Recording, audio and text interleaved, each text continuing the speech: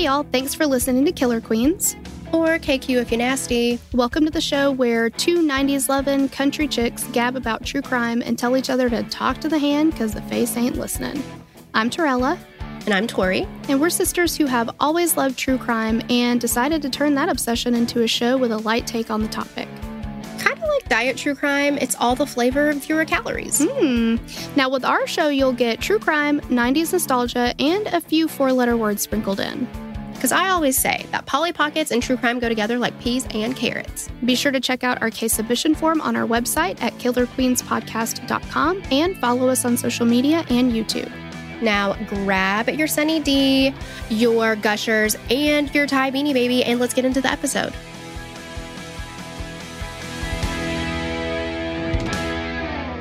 This episode contains discussion of murder, strangulation, and dismemberment. Listener discretion is advised.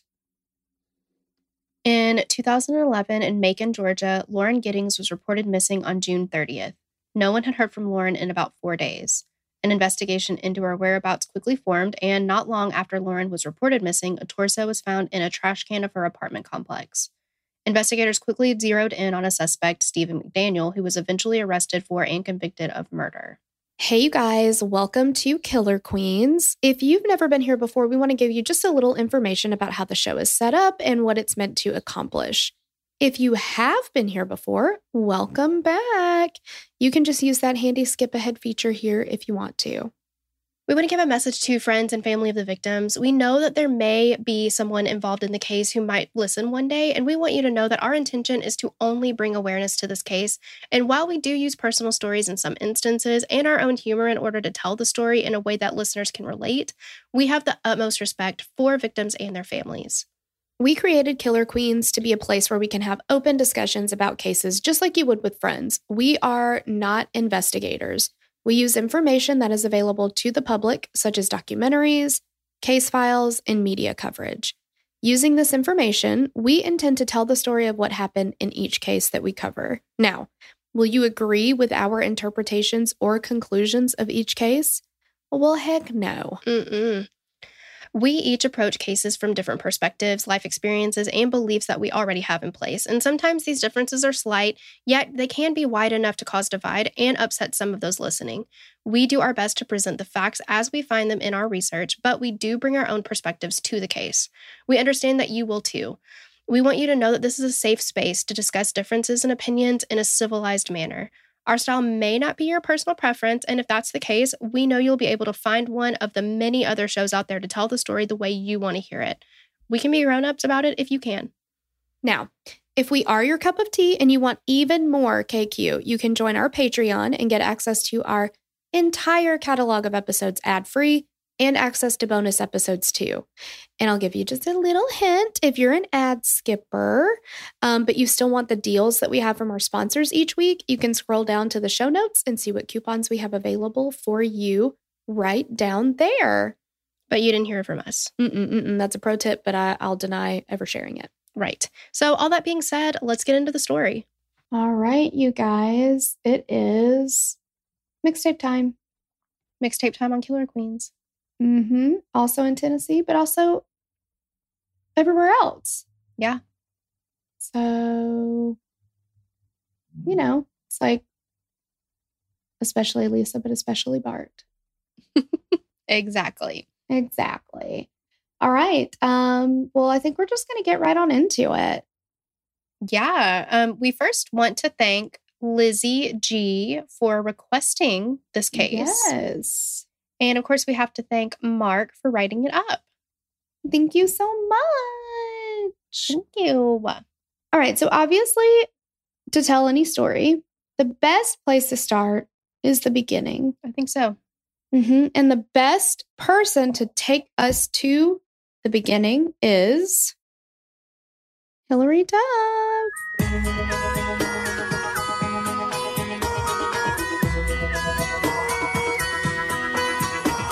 Let's go back to the beginning, back to when the earth, the sun, the stars all aligned.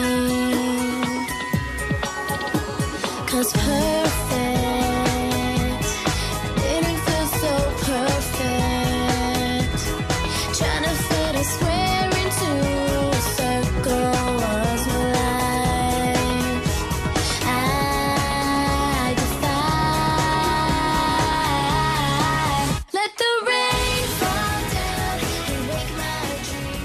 Giddings was born in April of 1984 to Bill and Karen Giddings in Maryland. Lauren was the oldest of 3 girls, and she had 2 sisters, Caitlin and Sarah. The Giddings lived in Laurel, Maryland, and that's where Lauren lived until she moved to Georgia later in life. Growing up, Lauren was described as driven, enthusiastic, and ambitious. In school, Lauren was extremely popular and didn't have any problems making friends. From kindergarten to 8th grade, she attended St. Mary's School, then Athlon, Athlon, Athlon, oh my God. Atholton. Oh, Atholton. Jesus. That hurt me to say. Say it again. Atholton High School, where she graduated in 2002. Lauren played field hockey and softball while in high school. After high school, she decided to attend Agnes Scott College in Decatur, Georgia. That's got to be a difference. Yeah. Maryland to Georgia. Lauren had always felt a draw to the southern states and chose the small liberal arts school partly due to its proximity to Atlanta. Lauren was the first member of her family to attend college, something her family was extremely proud of. Our family will be extremely proud when that happens to us one day too. There's always time. There's always time. Maybe one of our kids will be the ones, because Ben is not going to go to college, though. He's going to be a YouTuber. Okay. You don't need to go to school for that. Right, so. Sure. Yeah. Lauren attended Agnes Scott until 2006, where she graduated with a major in political science and a minor in religious studies. After graduation, she returned home to plan her next steps. Growing up, Lauren always had the idea in her head that she would be a doctor, but at some point, something else grabbed her attention, and she focused her sights on becoming a lawyer. That alone should give you a pretty good idea of the type of person that Lauren was. I mean, she was motivated, she was driven. When she set a goal for herself, she worked tirelessly to achieve it. And law school ain't messing around. Tough stuff, man.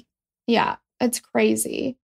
In 2008, Lauren decided it was time to go back to Georgia, and she enrolled at Mercer University's law school, and she moved to Macon, Georgia. While in Macon, Lauren moved into Barristers Hall, which was a small apartment community that catered directly to students who attended the law school. It sounds like a dorm. Like when I first heard Barristers Hall, I was like, oh, she lived in a dorm, like on campus, but it was just an apartment complex.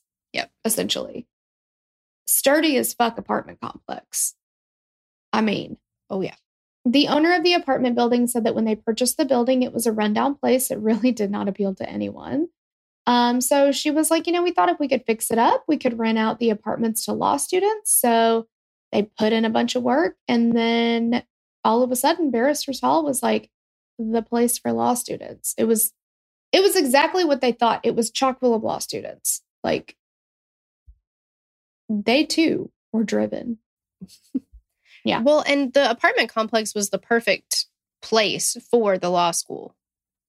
Yes. Because it's right across the street from the law school. Oh, yeah. It was perfect. And, these kids are, I don't know, some of them I'm sure are not kids anymore. You know what I mean? But like the students are, like there are times, we're going to talk about people didn't think it was weird to not hear from Lauren for 4 or 5 days because she was studying like that for that long. Like locked herself in her apartment and just studied, didn't talk to anybody, had her phone notifications, like whatever she had to do. And they all were kind of like that. So it's like, you're right there next to campus. They can pretty much, it kind of seems like their whole lives are campus and studying until they get through this. Your interests are muscles and fitness. Yes. That's all I think about. Campus and studying. That's it. Muscles and fitness. Here we go. I look like I really care about muscles. Oh, you quit it. You can see all these muscles here. We're on Zoom today, so we see a muscle. Can see each other. Oh, that was a bump in my sweater. All right. So Lauren attended Mercer for the next few years, and in May of 2011, she graduated from law school with a Juris Doctorate degree. I've heard them call themselves JDs. Oh, the JDs. Okay. So that's what that means, I guess. After graduation, there was one more hurdle in her way to becoming a lawyer. She had to pass the Bazar-Bazam. That's what I was going to fucking say. Oh my God. Bazar-Bazam. In English, that's the bar exam. Mm-hmm. Mm-hmm. Okay. Yeah. In most jurisdictions, the bar exam is 2 days long, and it consists of multiple choice questions, essay questions, and, quote, performance tests. It sounds horrifying. A lot of work. Oh my gosh. I can't even imagine. A performance test may... I mean, at this point, like, what do I highlight? I highlight the whole, I can't even say the word highlight. Is this a good idea? Should we call today a day? Should we try to do this Friday morning before I go to my wax? I can do it. I can do it. A performance test may include tasks such as writing a legal memo, drafting an affidavit, or drafting a settlement offer letter to opposing counsel. Generally, earning a degree from a law school is a prerequisite for taking the bar exam, which I did not know is not always the case. I thought you had to graduate law school to sit for the bar, but you can like just study and take it, which is, I guess, what Kim Kardashian is doing. That's how I learned that. And also one of the Real Housewives of Beverly Hills she was trying to study for the baby bar. I don't know how that differs from the actual bar exam. I don't know what that means. I think that's what Kim Kardashian is doing too. You take the baby bar, and then you have to have like a certain amount of study hours or something, and then you can sit for the big bar. Is that what it? No, I don't know. I heard that, and I feel like I heard that in the article I read about it. So that's familiar. Okay. The baby bar sounds so cute. You know, little baby bar. I'm a baby. I'm little. Yeah. But anyway, most law school graduates will typically go into a study regimen referred to as bar review after graduation to prepare for the exam. And this is usually a super intense period where the students hunker down, they study their a-holes right off. And I mean, everything they've worked for is leading up to this test. Mm-hmm. In many states, there is not a limit to the number of times that you can take the exam, but there are some states that limit it anywhere from 3 to 6 times.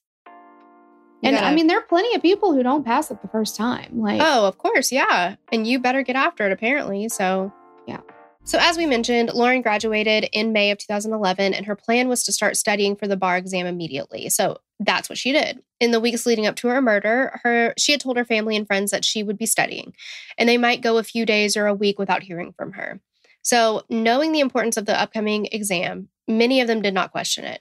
It wasn't like she was completely unreachable, though. I mean, her family was still able to text her or call her, and she would respond and talk to them, but her responses might be more delayed than usual. So in addition to that, she stopped going out as much, and she just really focused on studying. On Wednesday, June 29th, one of Lauren's childhood friends, Katie O'Hare, grew concerned because it had been quite a few days since she had talked to Lauren. And Katie lived in Maryland still, but she and Lauren talked regularly. She knew that Lauren was busy, but it was odd that Lauren didn't take the time to at least reply to messages that were sent. So Katie started calling their mutual friends and Lauren's family to see if anyone had heard from her. And she found out that no one had heard from her or seen her since the Saturday before. So at this point, Lauren's friends and family reached out to the Macon police, and they did a welfare check. An officer went to her apartment that night, but there was no answer at the door and no signs of anything that was amiss. One of Lauren's sisters reached out to another law student in Macon and asked her if she could get an ocular pat down on Lauren, see if she could go check on her, see what was going on there. Ashley, who is the friend, goes over. And she didn't get an answer at the door either, but she did see that Lauren's car was parked in the parking lot. So she calls Caitlin, who is Lauren's sister, back and told her that there was no answer, but the car was still there. And that's when friends and family really began to worry. Ashley knew that Lauren kept a spare key somewhere, so she decided that she would use it to get into Lauren's apartment, and she entered with a few friends who also lived in Barrister's Hall.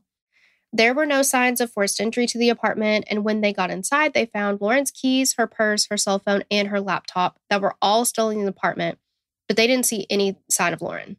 That's a red flag. Yes. Where has she gone? Especially, I don't know what downtown Macon or wherever this is. I'm not going to say that was in downtown Macon, but you know what I mean. Like, I don't know what Macon is like, but if she's going to go somewhere of her own free will, what would she have taken? Mm-hmm. Probably would have driven her car to wherever she was going, so she needs keys and a car. Mm-hmm. Really not smart to leave without your purse, because if you're going to purchase anything, if you get pulled over, you're going to have a driver's license. Like, everything was still there. Cell phone. This is 2011. Cell phones are attached to you at that point. And even if she was just like going for a jog or something, she would have still taken her phone and her keys, because she probably would have locked her door behind her. Mm-hmm. And she would need that. And then you always want your phone. I mean, if nothing else, to keep up with how many miles you run, or to listen while you're jogging or something, like listen to music or something. Like, Right. it just doesn't make any sense. And not only that, so they found all of these things in her apartment, right? But they noticed that her cell phone battery was dead. So they plugged it up. When they powered it on, they looked at her call log, and the last time that she made any calls or sent a message was the last Thursday. Not Thursday, the last Saturday.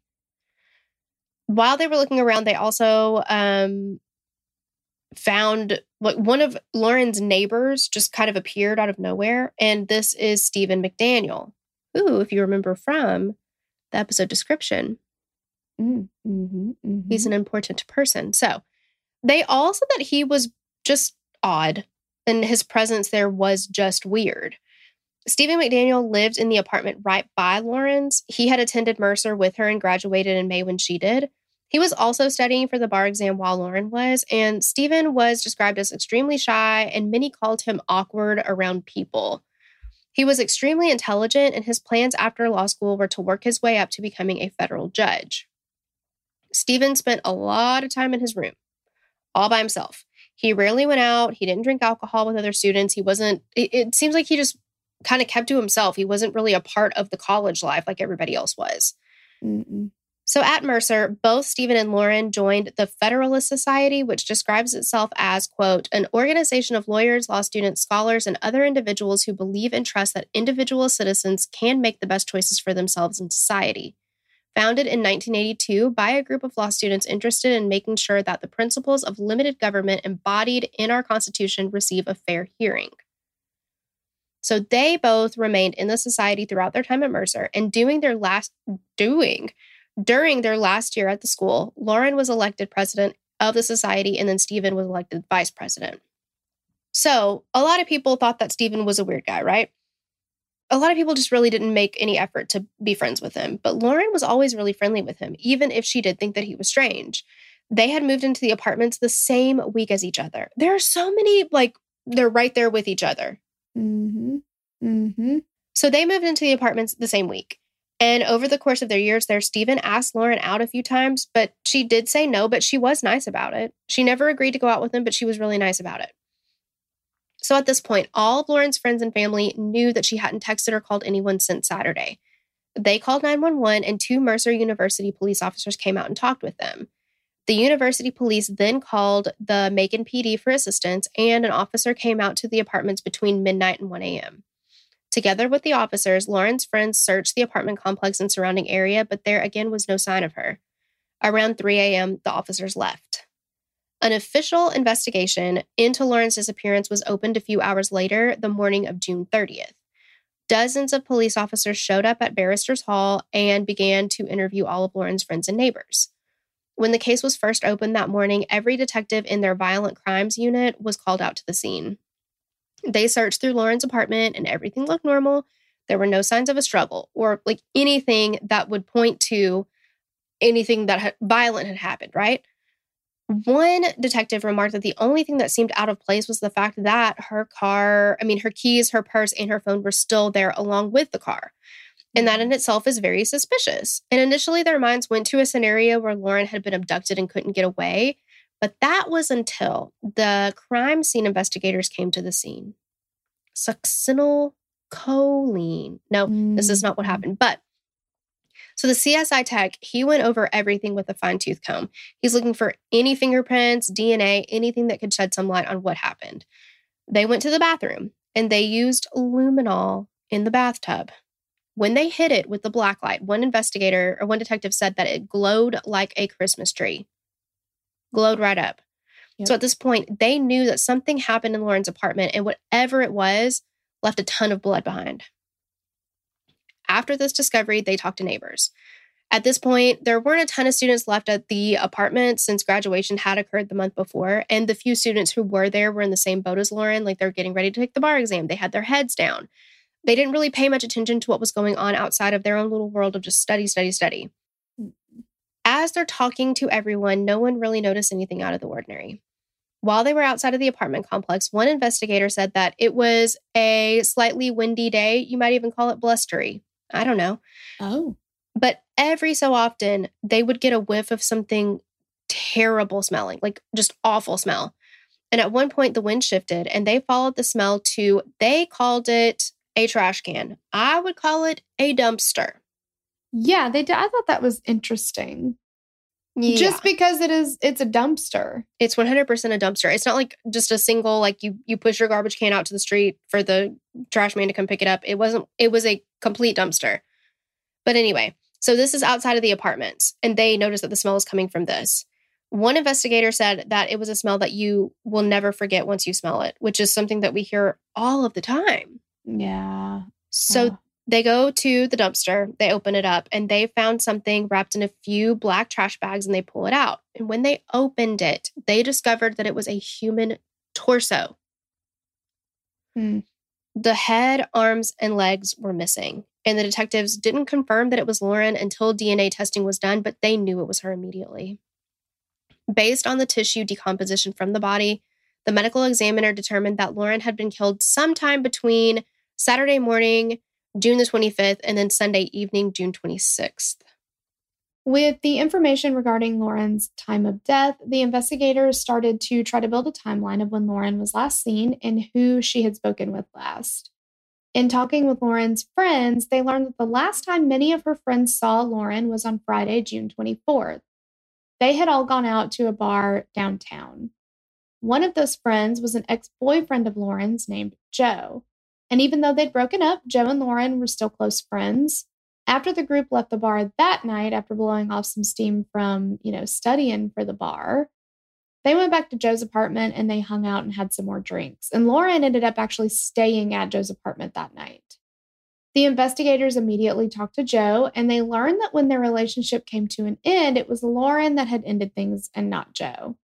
Initially, they thought maybe this could be like a jilted lover thing. Like he was, peeved that she had broken up with him and he was going to get back at her for it. Joe confirmed that Lauren stayed at his house that night, but said that she left his house around 8 a.m. the next morning and was alive and well when she did so. When Lauren left his apartment, she told Joe that she was going to head to a local country club and hang out by the pool that afternoon.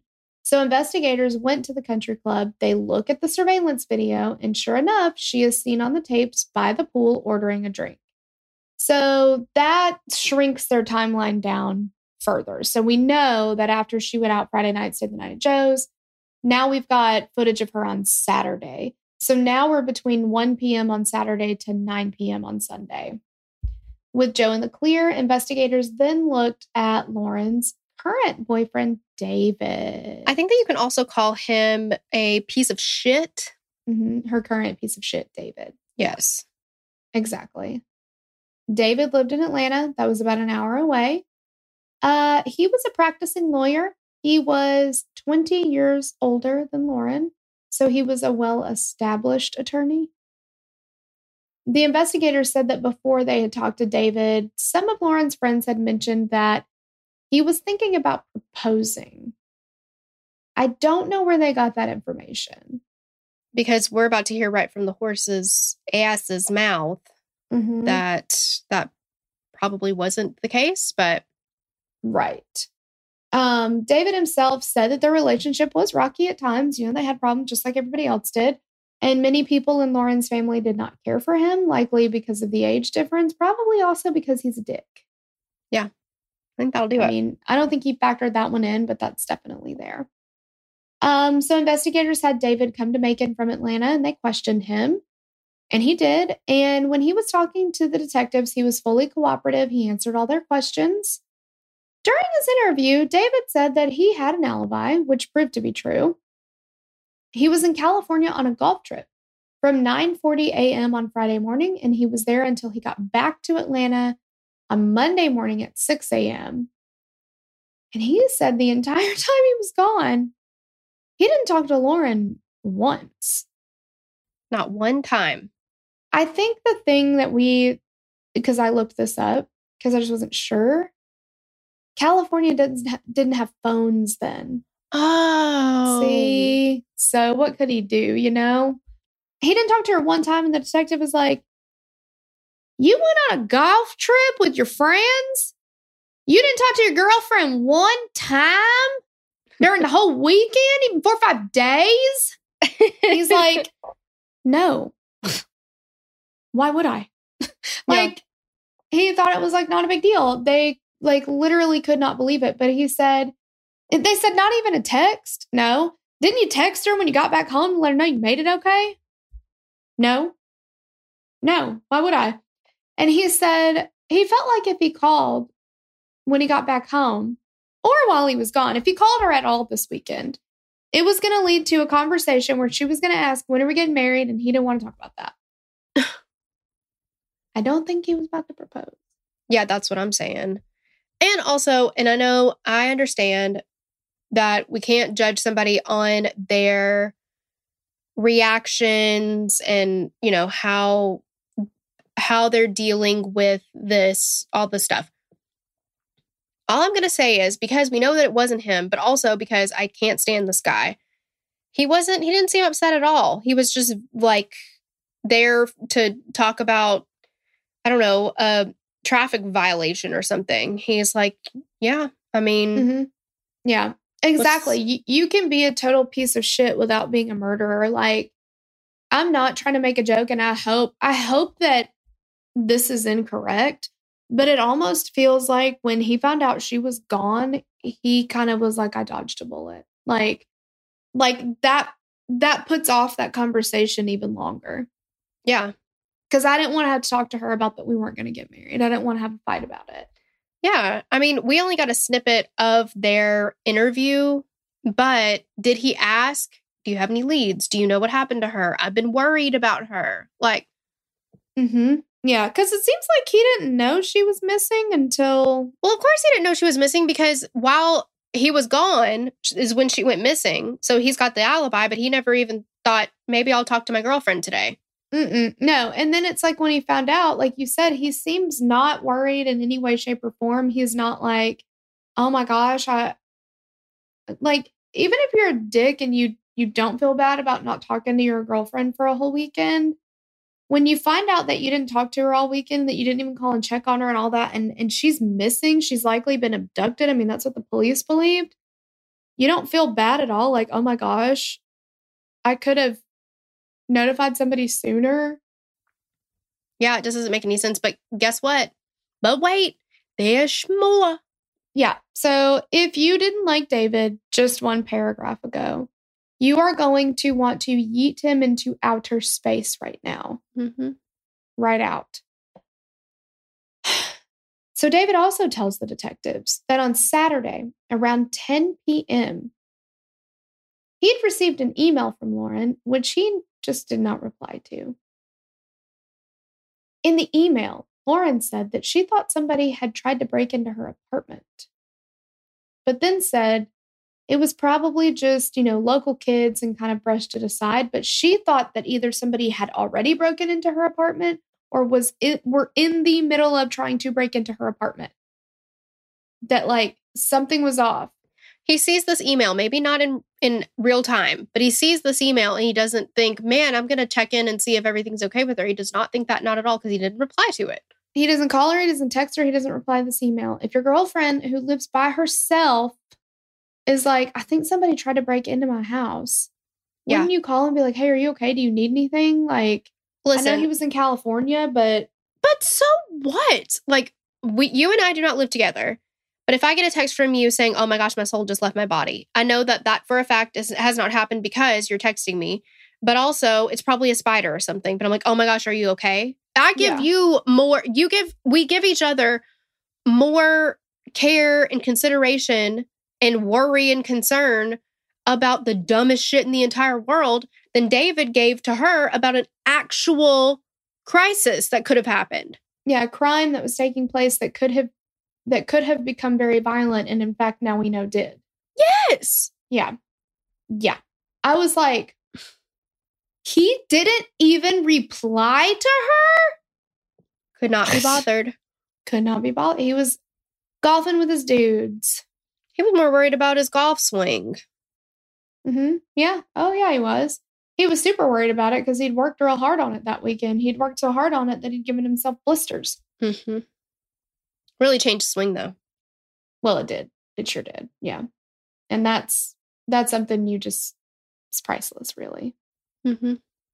Okay, but so detectives, they verify David's alibi, so he's cleared. I mean, he was clearly in a different state. But now they've narrowed that time frame down a little bit more because we know that she was alive at 10 p.m. on Saturday because she sent the email. But that's the last communication anybody has from Lauren. So that's their new beginning point. With that new information, investigators began to develop a new theory that Lauren might have had a stalker, and that person might have been responsible for her murder. They came to the conclusion that since there were no signs of forced entry, the person responsible must have had a spare key or a master key.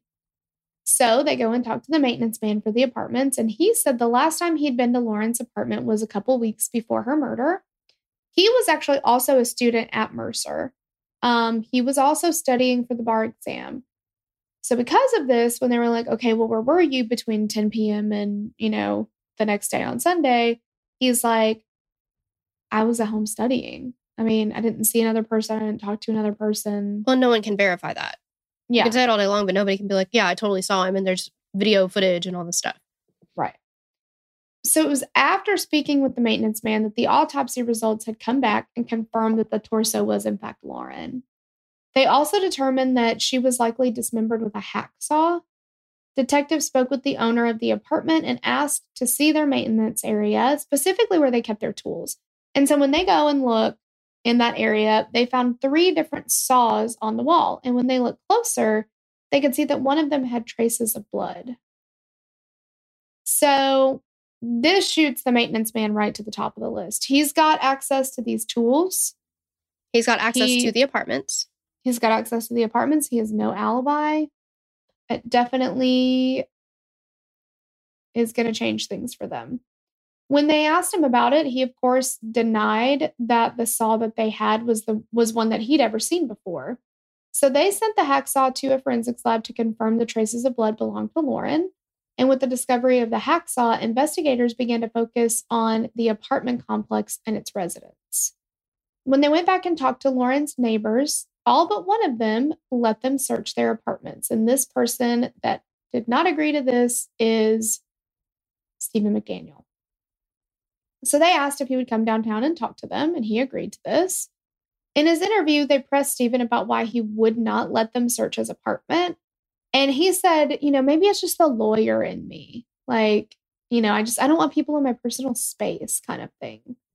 Now, he had some marks on his chin, and they wanted to know where those came from. And he's like, I've got this place. I don't know if it's like a hair. I don't know if it's like ingrown or it gets infected or something. But when it starts bothering me, I start picking at it, and I just kind of can't really stop picking at it. So it's just where I've been picking at my face. I know that happens, but ew. Eventually he said that if they wanted to, he's like, if you want to walk through my apartment and I walk through it with you, just so you can see that I'm not hiding Lauren away in there, we can do that if you want. And they're like, really? Yeah. You'd let us do that. All right, let's do it. Yeah, because Stephen thought there's nothing they can find, right? All right. So in his apartment, they find some condoms. When I first heard this, I was like, big fucking whoop, man. What's the big deal? I also, in my mind, because I didn't know this case before I started knowing this case, I was like, okay, don't blame him. And sometimes you do get ingrown hair. Okay, sure. Yeah. Reasonable. All this is reasonable. Mm-hmm. And then I heard why they thought the condoms were weird. Yeah. So, all right. So Stephen is the kind of guy who is going to open his mouth to everybody. He just talks. He's a lawyer. Almost. He thinks he's very knowledgeable about how this shit works, but he will just yap away.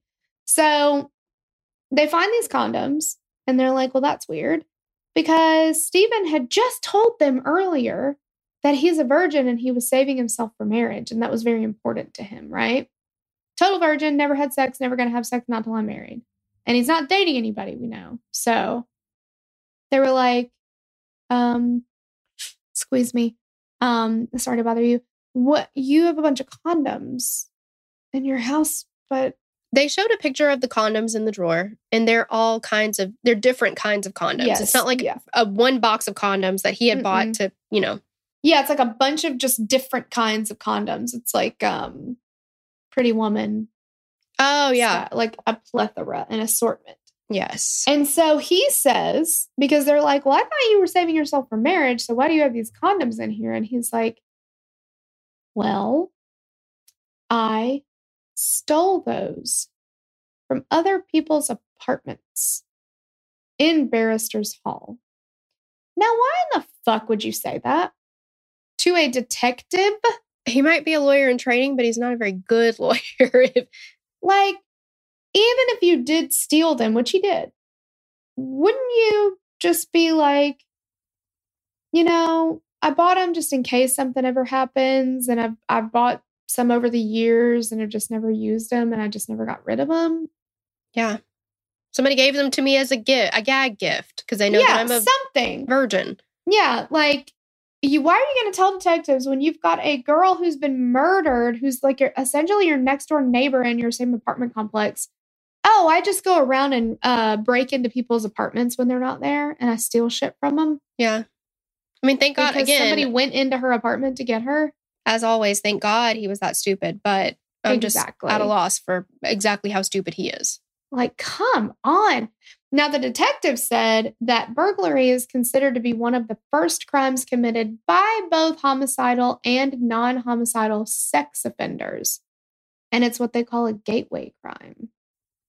It makes sense. I don't think I've ever put it together exactly like that. But I mean, like, who we talked about, like Russell Williams, he first started just breaking into people's houses, kind of started out with the peep and Tom shit. Then he'd break in and take their panties and stuff like that. And later did other things. Why can't I think of the name of it? We just covered it. The guy from Florida, he grew up in Louisiana, then he went to Florida. Shoot. Oh my gosh, what is his name? It's Danny Rolling? Yes. Rolling? Yeah. He started, maybe not breaking in, but he was a damn peeping Tom. Yeah. I bet he did, though. And that, like, maybe they didn't have evidence of it, but I'm sure he did. Yeah. So this definitely is a major cause for concern with the detectives. Like, what the fuck, dude? And at this time, Lauren's disappearance was big news. And from the day that it was reported, news vans were all over the place trying to talk to anybody that they could. So they're there at the apartment complex. Well, Stephen just happened to be out there and he's like, yeah, I'll talk. Like, he gets on the news and does a fucking 2-camera interview. So investigators started to look back over the interviews that he had given those, first couple days that they were searching for Lauren. And one of them stuck out. Let's move on. It stuck out. And we're going to drop the audio of that interview here. But essentially, Stephen was asked about the torso that they had just found in what they called a garbage can. Yes. But he's acting like, obviously, that he knows nothing about this at this point, because they hadn't confirmed that it was Lauren yet. So they're like, what do you know about, the body in the garbage? And he's like, what? I think I need to sit down. And it's just like, it's interesting. Mm-hmm. You know anybody any enemies she might have had, somebody that might want to hurt her? No, we don't know where she is. The only thing we can think is that maybe she went out running and someone snatched her. Because we went over, one of her friends had a key, we went inside, and tried to see if there was anything amiss, but I mean, she had a door jamb that was sitting right by it, so there was no sign that anyone broke in. I mean, the door was locked when everyone got here. I mean, we just don't know where she is. What about in the parking lot area? I know they've been doing a lot of, I think that's where they have recovered the body or whatever they recovered from there. Body? Had you seen anything there? Had you seen anything there? I mean, we don't know if this is the same person. You know what I mean? Like, they took out a body there earlier. We don't know if it's the same person or not. So that's how we're trying to ask people if they know who lived there. Are you okay, sir? I think I need to sit down. Okay. So after seeing this interview, the police knew that Stephen knew something about Lauren's murder, and he confessed to burglarizing other apartments. So authorities put out a burglary warrant and held Stephen while they tried to gather more information, more evidence to prove that he murdered Lauren. They went back to his apartment and they began a thorough search after getting a warrant. During the search, they found a pair of undies and a master key to the apartment and an additional key that was for Lauren's door. With these new findings, they questioned Stephen again. And during this interview, they asked Stephen if he hurt Lauren. And at a certain point, Stephen puts both hands on the table and just says, "I don't know," over and over again. And the video is super bizarre. I mean, he just seems like he's kind of in a daze or he's something. Yeah, he's almost like in a catatonic state. Yes.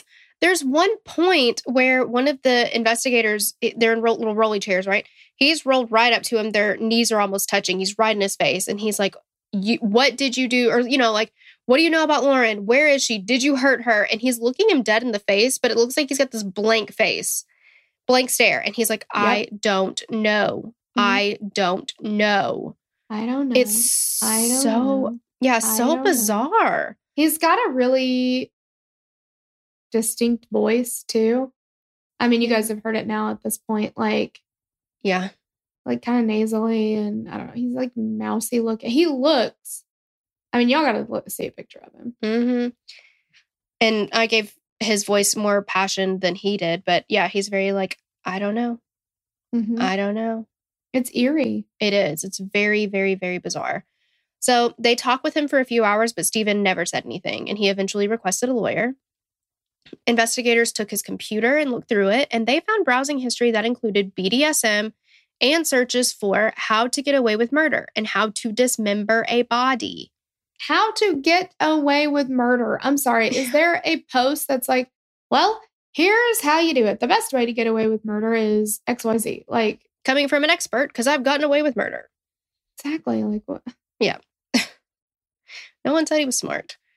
So for weeks, Stephen remained in jail on the burglary charges while investigators pulled more and more things out of his apartment, and they found handguns, a semi-automatic rifle, several knives, and a sword. Yeah. A sword.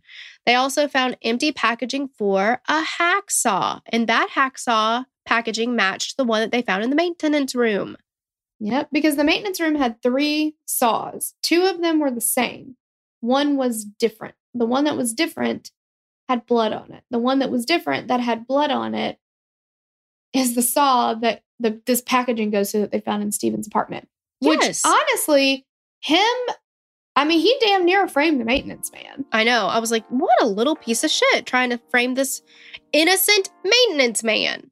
Mm-hmm. So at that point, investigators felt like they had enough evidence to go to the district attorney to get murder charges. So while they were reviewing the evidence, they watched videos that Stephen had taken. In one of the videos, Stephen was seen holding a pole with a camera on the end, and he then raised the pole up to Lauren's window and looked through the blinds with it.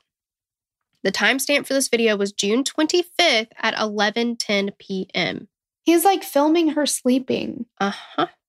It's so fucking creepy. He's looking into her windows and filming her. Yeah. It's so weird.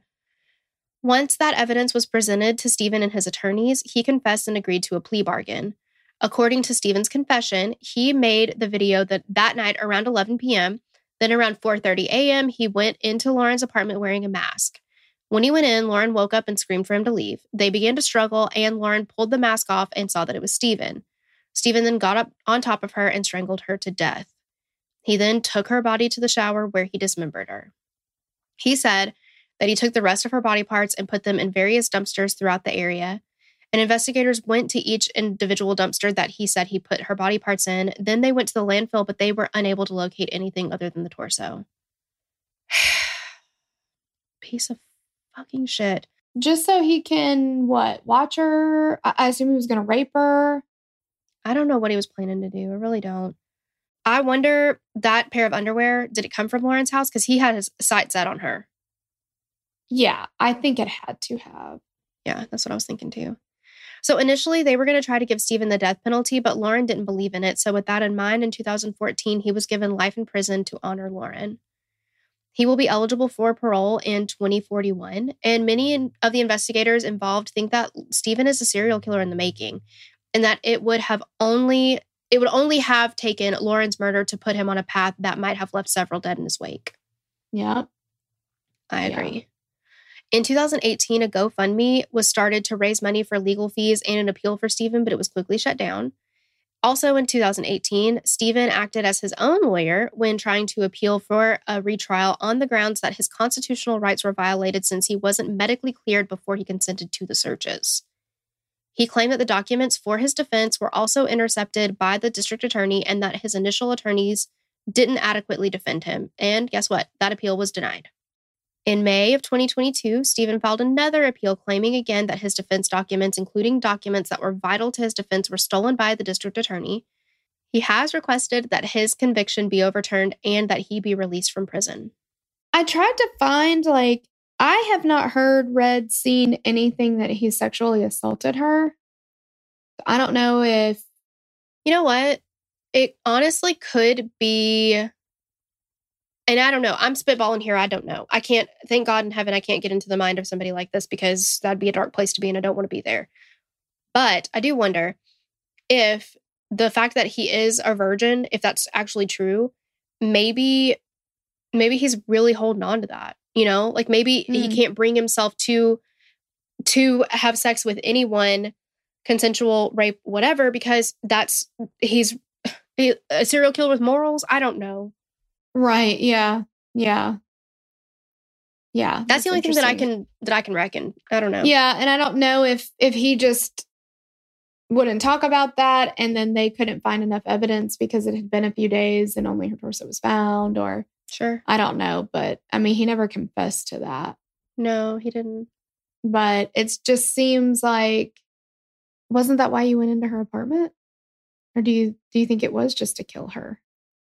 I don't know. I mean, I've watched some docuseries on murders where it can be sexually motivated, but somebody doesn't have to get their rocks off to get that sexual gratification. Okay. Yeah. I don't know. Oh gosh, how would one? You don't have to ejaculate to come to fruition with an orgasm. Really? Apparently. Oh. Okay. Who knew? I know. Yeah. Plus, I was watching the new Love is Blind season, and apparently there's one guy on there who has been learning the art of orgasming without ejaculating. I don't know. I know why that makes me just feel so much worse about it. I don't. Same. I don't know. I'm just trying to understand it because I would think that it was sexually motivated, but maybe right. One doesn't have to do all the things that you would think of for it to be sexually motivated, for it to be right. Sexually motivated. You know, I don't know. Right. Yeah. Yeah. Ugh. Yeah. He's gross, grody, disgusting, dirty trash can full of poop. Don't like him. 100%. He's awful and he looks weird. Yeah. I felt bad while I was watching A Time to Kill on this episode. If you're watching on Hulu, it's season 2, episode 10. If you're watching on YouTube, it's season 3, episode 1. But it's called What Happened to Lauren. Mm-hmm. And I can't believe that I thought of that all off the top of my head. But I know, that was incredible. They do some reenactments, but nobody speaks. The reenactors don't speak and have dialogue and stuff. But they showed a guy that was supposed to be Steven's reenactor. And I was like, okay. That's rude to Steve. Oh, that's what he looks like. I know, that guy looked way better than Steven. They did him a favor. In fact, yes. So also, I felt really bad for the woman that owned the apartments because she said that when she found out that they were like questioning Steven, she was upset with them and was like, felt like they were picking on him. Yeah. Kind of. And they were stereotyping him is what she said. Oh, yeah, that's what it was. They were stereotyping because she said, yeah, you know, he's socially awkward. Everybody knows that, but he's totally harmless and he's a nice guy and like all that stuff. And then when she found out all of that stuff, that he copied those keys and like all that, she was just like, well, and I thought it was really, oh my gosh, kind of showed her character and how sweet she is, because when she found out that he had the key, she was like, oh my God, where did I leave him? Like, this is my fault. How could I have done this? Yeah. Yeah. Did I drop the key that he picked up? But it wasn't just the one key. He had copies of all the keys. Multiple, I mean, and he'd broken into plenty of people's apartments. So, I mean, he knew what he was doing. 100%. And just him trying to frame the maintenance man with the tool that he used to dismember her. Because, Tori, I thought about this. I don't know what you think, but do you think that if that's all the information that they had, even if they had never recovered that the maintenance man had ever even talked to Lauren or anything like that, like, that's still, yes, I think so too. I think they, with that information, had they not developed more on Steven, they possibly could have gotten a conviction with that. They've convicted people with less. And I was shocked whenever they said that they asked the guy, have you seen this saw? And he was like, no, I've never seen it before in my life. And they were like, okay. I was like, y'all believe, wow, that's all. Y'all took him at his word and it ended up being good. Maybe there was more to it than that. I don't know. But I'm like, wow, that didn't happen. Because they could have took it and ran with it. Exactly. I was surprised they didn't just arrest him. I know. But thank God, because Steven, I fully believe, and I know you do too, he would not have stopped with Lauren. No, absolutely not. He would have figured out how much he liked it and been like, oh, well, this is like the perfect crime. I can do that again. Yeah. But guys, that's it. That's it.